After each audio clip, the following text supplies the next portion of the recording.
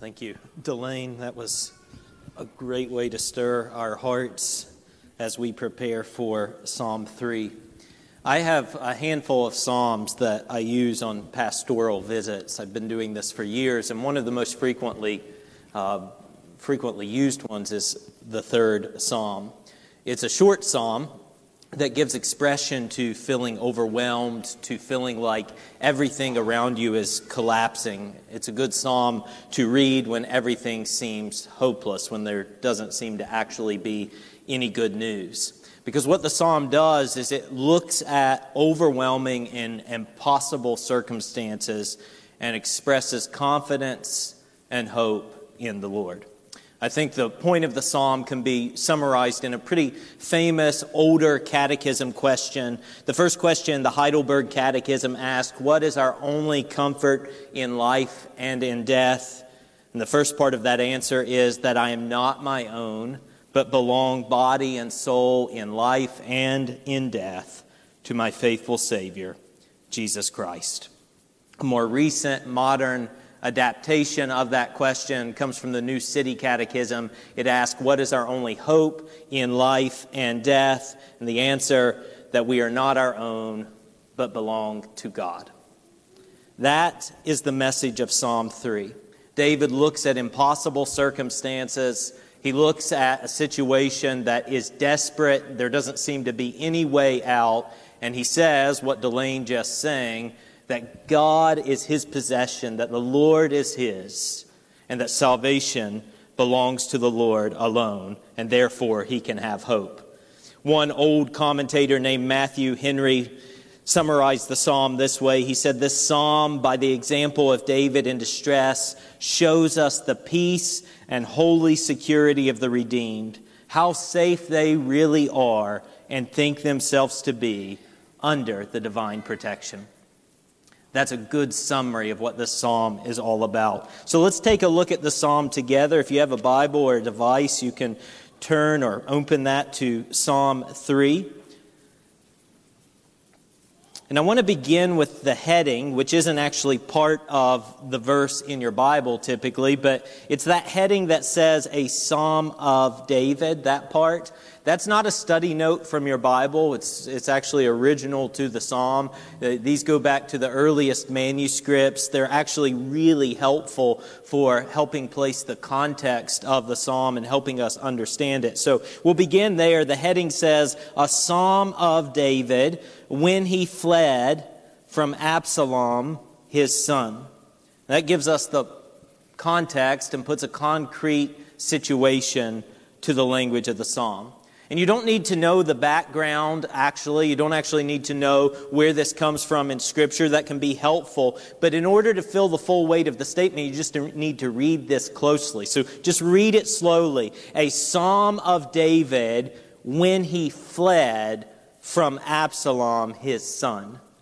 What could be worse than fleeing from your son?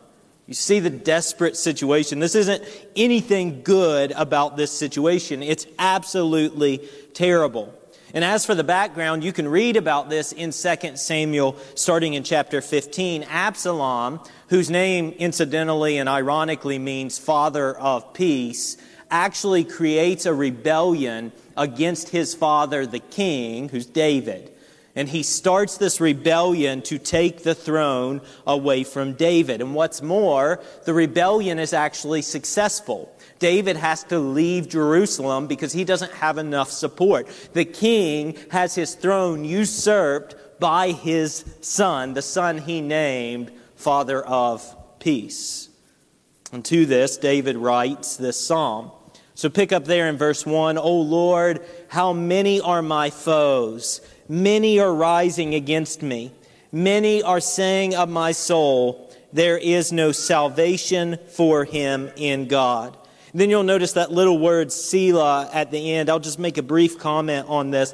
We really don't know exactly what this was originally intended for, but most people think this is something of a musical notation, like either a way to highlight what has just been said or to create emphasis on what has just been said, or even perhaps to pause and reflect on what has just been said. And you'll see 3 of these throughout the psalm. So the idea seems to be break here or hold here and listen closely to these 2 verses, especially this last line. Many are saying of my soul, there is no salvation for him in God. This is the reason I have often read this psalm in ministry settings. I usually say something like this: you can probably relate to David right now.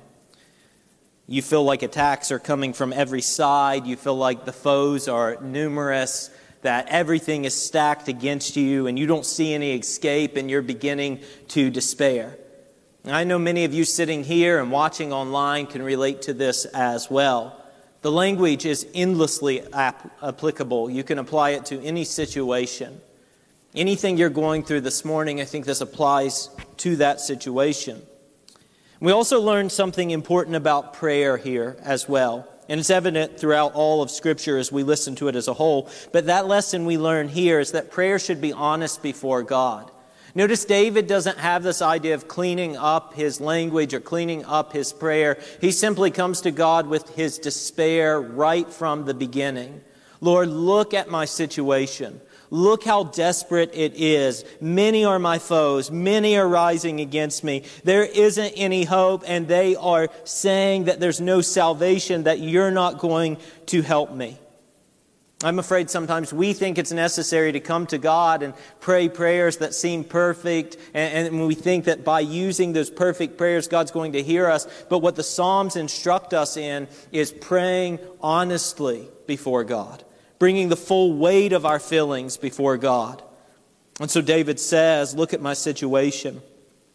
John Calvin counseled that the only remedy for allaying our fears is this: to cast upon him all the cares which trouble us. To cast upon him all the cares which trouble us. And David goes on into verse 2 to say that they're mocking him and saying there's no salvation for him in God. They're looking to harm him in the deepest depths of his being. They're aiming at his very soul, right? They're saying to him, there is no hope for you. God has even abandoned you. God has left you alone. You were the king anointed by God. That's not true anymore. You are left completely alone. Hopeless despair will destroy a person quicker than anything. And that's exactly what his enemies aim to do. There is no salvation for him in God. And this psalm, by the way, points ahead to an even greater David who would experience the same suffering. In the New Testament, we learn about Jesus Christ, who was thought to be abandoned by God. In fact, that's what everyone said about him. Passers-by derided him on the cross. As they went by, they said, he has hoped in God. Let God save him. See, they said the same of Christ. There is no salvation for him in God. But as we'll see in this psalm, David affirms that there is salvation in the Lord. He's not driven to disbelief. He's not driven to total despair, despite those who would speak on behalf of the Almighty. Instead, he's driven to prayer. And the psalm begins that pivot in verse 3. Look at verse 3 with me. But you, see the contrast? But you, O Lord, are a shield about me, my glory, and the lifter of my head. He says 3 things about the Lord here, and I want you to pay attention to these 3 statements about the Lord. First, he says the Lord is his shield, his protection. The ESV, which I'm reading out of and you can see on the screen, says a shield about me, translating this Hebrew preposition that has this sense of surrounding or protecting. The idea is that the shield is covering him. He's covered by the Lord. He's protected no matter what happens. Second, he says the Lord is his glory. He calls him my glory. It's really a profound statement. The Lord is my glory. In other words, everything else in my life could fall apart. Everything else around me could fall away, and I would still have everything I need because the Lord is my glory. Like Psalm 73 says, "Whom have I in heaven but you? And there is nothing on earth that I desire besides you. My flesh and my heart may fail, but God is the strength of my heart and my portion forever." I have to be honest here with you. This is really challenging and convicting for me. This is where I get to preach to myself, because I believe it. I believe that nothing in all this world can satisfy us like the Lord. I believe that it is a great evil to find our satisfaction apart from the living God. To think that we could possibly find our satisfaction apart from the living God is in fact a great evil. I believe the words of the old Fanny Crosby hymn, "Take the world but give me Jesus." But I get fearful. Like Peter, when he gets out of the boat, I look at the wind and the sea and I take my eyes off of the Lord. It's scary. This world is scary. We live in such a skeptical world as well. Everyone tells us the pressure is there, right? There is no God. The best you can hope for is to kind of have a good life, and then it's going to end. I want to take this a step further still. The great news of the gospel is not that we get heaven. The great news of the gospel is that we get God. To paraphrase John Piper here, if we were somehow to be able to enjoy eternal bliss and God wasn't there, we should reject that with every bone in our body. You see the difference? The gift of the gospel is communion and fellowship with the living God. That's what David says here when he says, "The Lord is my glory." There is nothing better. There is nothing that can satisfy him. That's what David says as the world is falling apart around him. As his son is sitting on his throne in Jerusalem, he says, "The Lord is my glory." Now, practically, how in the world do we get to a place of being able to say this? How in the world can we cultivate the attitude of David in this psalm? Well, we cultivate it by gazing at God, learning to love God by gazing at Him through the prism of Scripture. That is, we come to Scripture not wanting to hear life advice, not wanting to figure out the next step for us, but looking to behold the living God and to know Him and to behold Him and be transformed by Him. We must commune with Him through prayer, spending time talking with Him, but also meditating on who He is, meditating on His attributes. The fact that He is in control, as we see in the psalm. The fact that He is good, that He is faithful. The fact that He is perfect in all of His decrees for this world. And on and on and on and on. It's a shame. I was listening to a talk this past week with a scholar of a particular Puritan. The Puritans are people from the late 1500s up into the end of the 1600s. They were people who looked at the Church of England and thought it had grown so corrupt that they desired to purify it. They looked at Scripture and said things need to change, and they brought Reformation. And some of them then, of course, sailed the seas and came to North America. But I'm listening to this talk of this scholar who is editing a particular Puritan book by a Puritan named Stephen Charnock. Stephen Charnock wrote an 800-page plus volume called The Existence and Attributes of God. Go to a Christian bookstore. Where will you find an 800-page book on the attributes of God? We don't even talk about it from the pulpit. And so fortunately, Crossway's publishing this book, and hopefully sometime later this year, updating the language, because Charnock wrote, 500 years ago almost. So it's hard to read, but to bring back this important doctrine of God. That in our pulpits, right, that what something we care deeply about here is that we're not talking about me, you're not hearing my stories, you're not hearing about the church and all the stuff we're doing, but you're hearing about God and who God is. One of the great problems, as I've said, in the American church is the fact that we don't know who God is. We don't even talk about who God is or what God is like. So we must learn and be nurtured by the truths of the Christian faith. We just spent an entire series on this called Sound Doctrine, where we preach through the book of Titus, because it is those truths, reliance on those truths, that has sustained countless believers before us under the most trying of circumstances. Knowing God, that is eternal life. Did you know that is what Jesus says is eternal life in John 17:3? He says, this is eternal life, that you know God and the one whom He sent. We can't afford to talk about God in shallow ways, otherwise the world will swallow us up. Otherwise we'll look at all of the pressure, all of the things that could go wrong, and we will be swallowed up. But when we turn our attention to the one true God, we spend time meditating on Him and gazing upon Him as He is revealed in Christ, then we can have the same claim that David has. You are my glory. Third thing he says here in verse 3. He is the lifter of my head. The world may deem this king disgraced. He may have drooped his head in desperate dejection. And yet he says, the Lord allows me to lift my head once again. My head needs not stay drooped because the King of glory is my eternal possession. And it's that King who will hear his cry. Look with me at verse 4. I cried aloud to the Lord, and He answered me from His holy hill.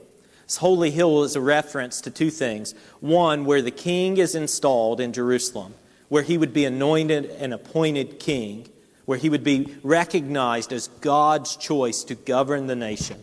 But also the place where the Ark of the Covenant, which represented God's presence among His people, where the Ark of the Covenant was located. And what's interesting is David says, the Lord will hear and answer me, and He answered me from His holy hill. Now, who is sitting on the holy hill right now? Absalom is sitting on the throne on the holy hill, and yet Absalom is not in control at all. It is the Lord who will determine the course of events. And this is an interesting verse as we consider the background here, considering the narrative in 2 Samuel 15, 16, following there. As David is fleeing the city with his few supporters, the high priest comes, and the Levites, the people responsible for temple worship, they come with the Ark of the Covenant. They're leaving Jerusalem. They're going to take it with them. They need God's presence. And David says, no, we're not taking the Ark of the Covenant. I'm fleeing Jerusalem. Take the Ark of the Covenant and place it where God had it. And then he says this, and it's so powerful. He says, if I find favor in the eyes of the Lord, He will bring me back and let me see both it, the Ark of the Covenant, and His dwelling place, that is the temple. But if He says, I have no, or tabernacle in this case, but if He says, I have no pleasure in you, behold, here I am, let him do to me what seems good to him. Look at David. He throws himself entirely on the sovereignty of God. He says, take the ark back. I'm not trying to manipulate things. I'm going to trust that if God wants to bring me back, He'll do it. And if He's rejected me as king, that's fine as well, because the Lord is sovereign. He's in control. David has completely resigned himself to the sovereign God. Again, Matthew Henry comments, a cheerful resignation to God is the way to obtain a cheerful satisfaction and confidence in God. In other words, a cheerful or trusting attitude toward God is the only way to find satisfaction and confidence. We see this exemplified in the life of Jesus as He's on the boat and sleeping in the midst of a storm. Even He understands that importance of resigning ourselves to the Lord. So David appeals to the Lord, but we have an even greater means of appeal that I'd like to draw your attention to.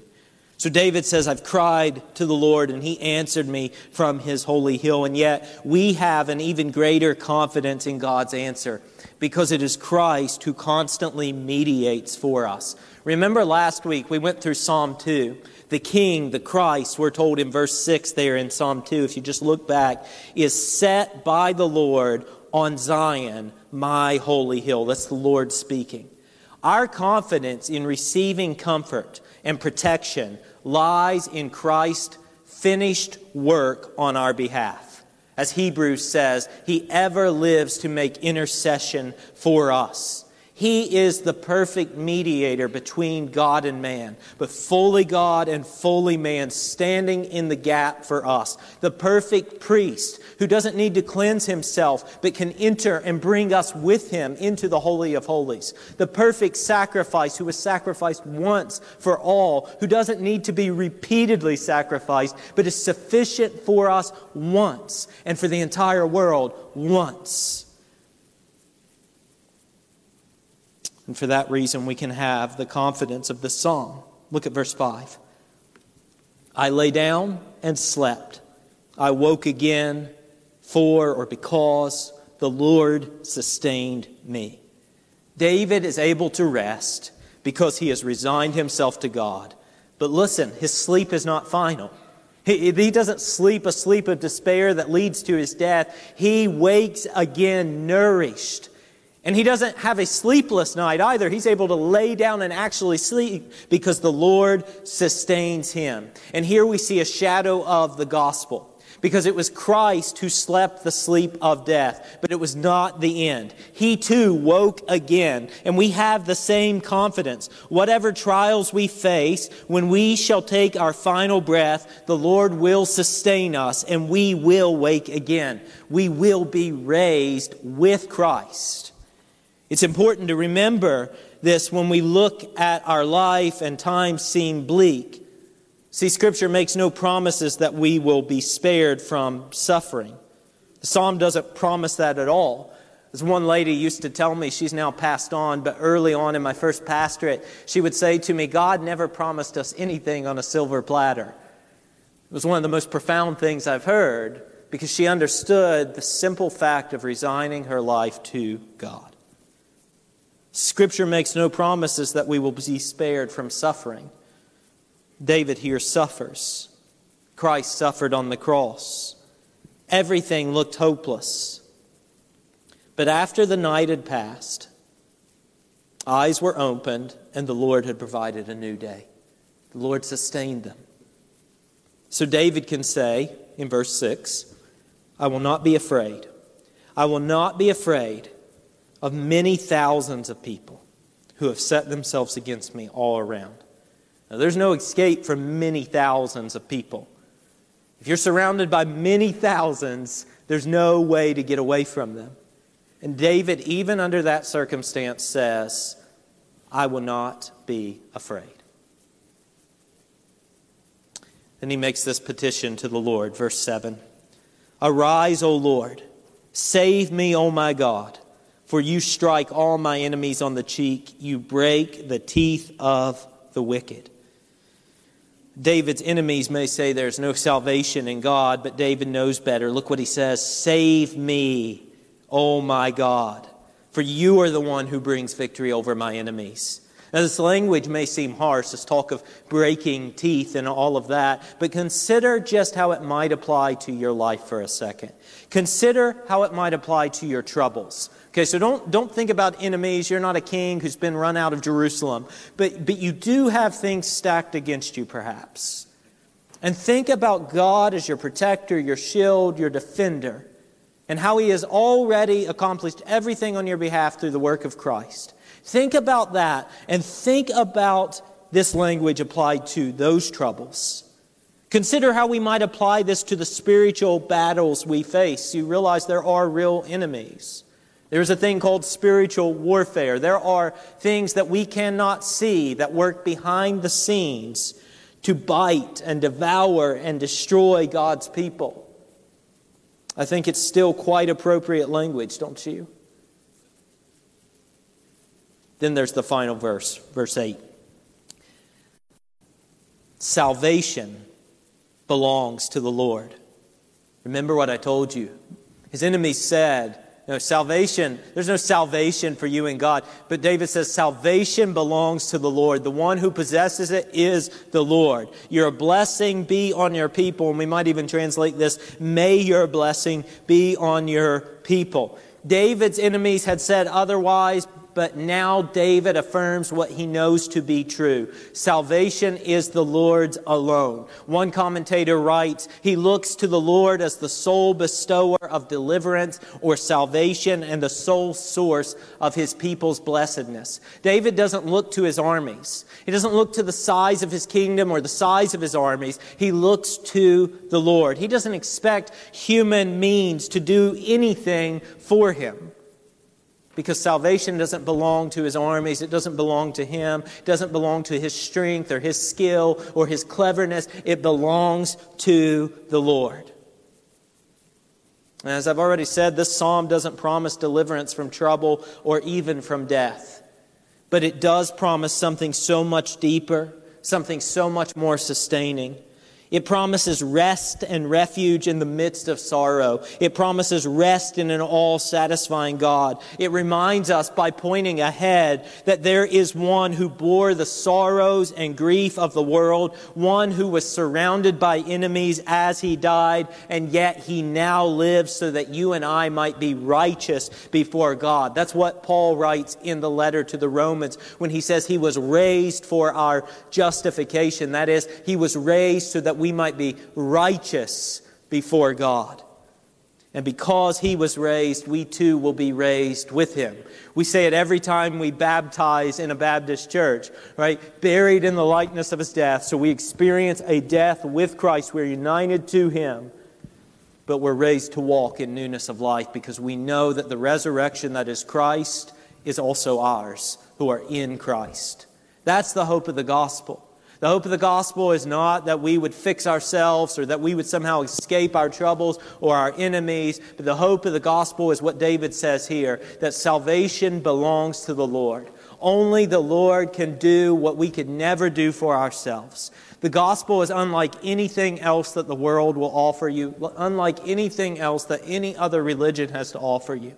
Because the gospel says, if you put your trust in Christ, Christ alone has already defeated sin, Satan, and death on your behalf. And by being united with him through trust, through faith, not through reliance on any of your works, but through reliance on what he has accomplished, then you too will have a share in everything he has accomplished. You too will share not only in his death, that is the killing of the old self, but you will share in his resurrection, which is this new life, now in God's Spirit, but also forever in eternal communion with the one true God. That is the promise. And so I ask you one more time and answer for you. What is our only hope in life and death? That we are not our own, but belong to God. Pastor Chris is coming to pray our pastoral prayer this morning, and as he makes his way up here, let me just extend an invitation as usual. I'll be out back after the service, or out front, I guess it is. It feels like out back. I'd love to talk to you. I'm happy to talk with you out there. But our emails, our phone numbers are available. Our pastoral staff, Pastor Chris, Pastor Rupert's on vacation this week. Any of us would be willing to speak with you. If you want to learn more about the gospel, if you have questions about your faith, we provide pastoral counseling. Or finally, if you're interested in partnering with us as a member here at the church, we can talk you through that process as well. If you have any of those questions, that invitation is on the table. We're in the office all week and would love to hear from you. Pastor Chris is going to lead us in prayer now.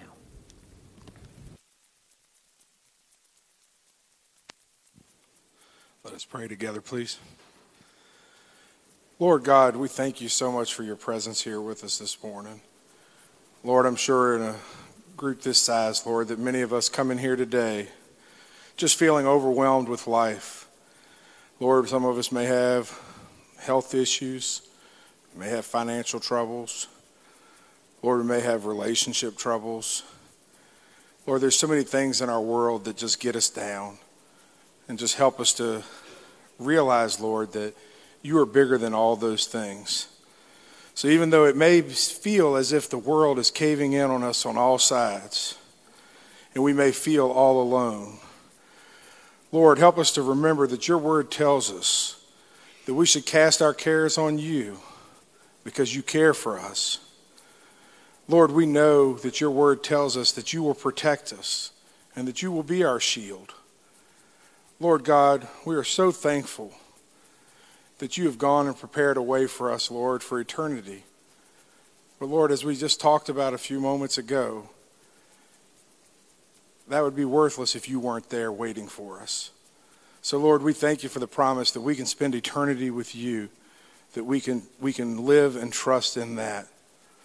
Lord, I pray that as we just think about all the things that are going on in our lives today, that is going on in this world around us, Lord, help us to never forget that you are bigger than all those things, all those situations. Lord, help us to never forget that you are sovereign and that you are in complete control. Lord, we may suffer for a season, but you promise that we don't have to suffer alone, that you will be with us. And Lord, for that we are thankful. Lord, just as Peter got out of that boat and walked on water, Lord, for a few seconds, Lord, we often do the same thing. We lose our focus. We focus on the troubles around us, the storm that's around us. Lord, help us to do as Peter did and to realize we're in trouble and to cry out, Lord Jesus, save me. And Lord, we know that your word tells us just as you reached out your hand to stop him from drowning, Lord, you'll do the same for us in whatever our situation is. So Lord, help us to be humble enough to admit we have a problem, that we need your help. Lord, we thank you that you're our protector, our defender, our sustainer, and our Savior. And Lord, I just pray that we trust you and that we give our lives completely to you. And Lord, may we honor and glorify you in all we do and all we say. And it's in Jesus' name we pray. Amen.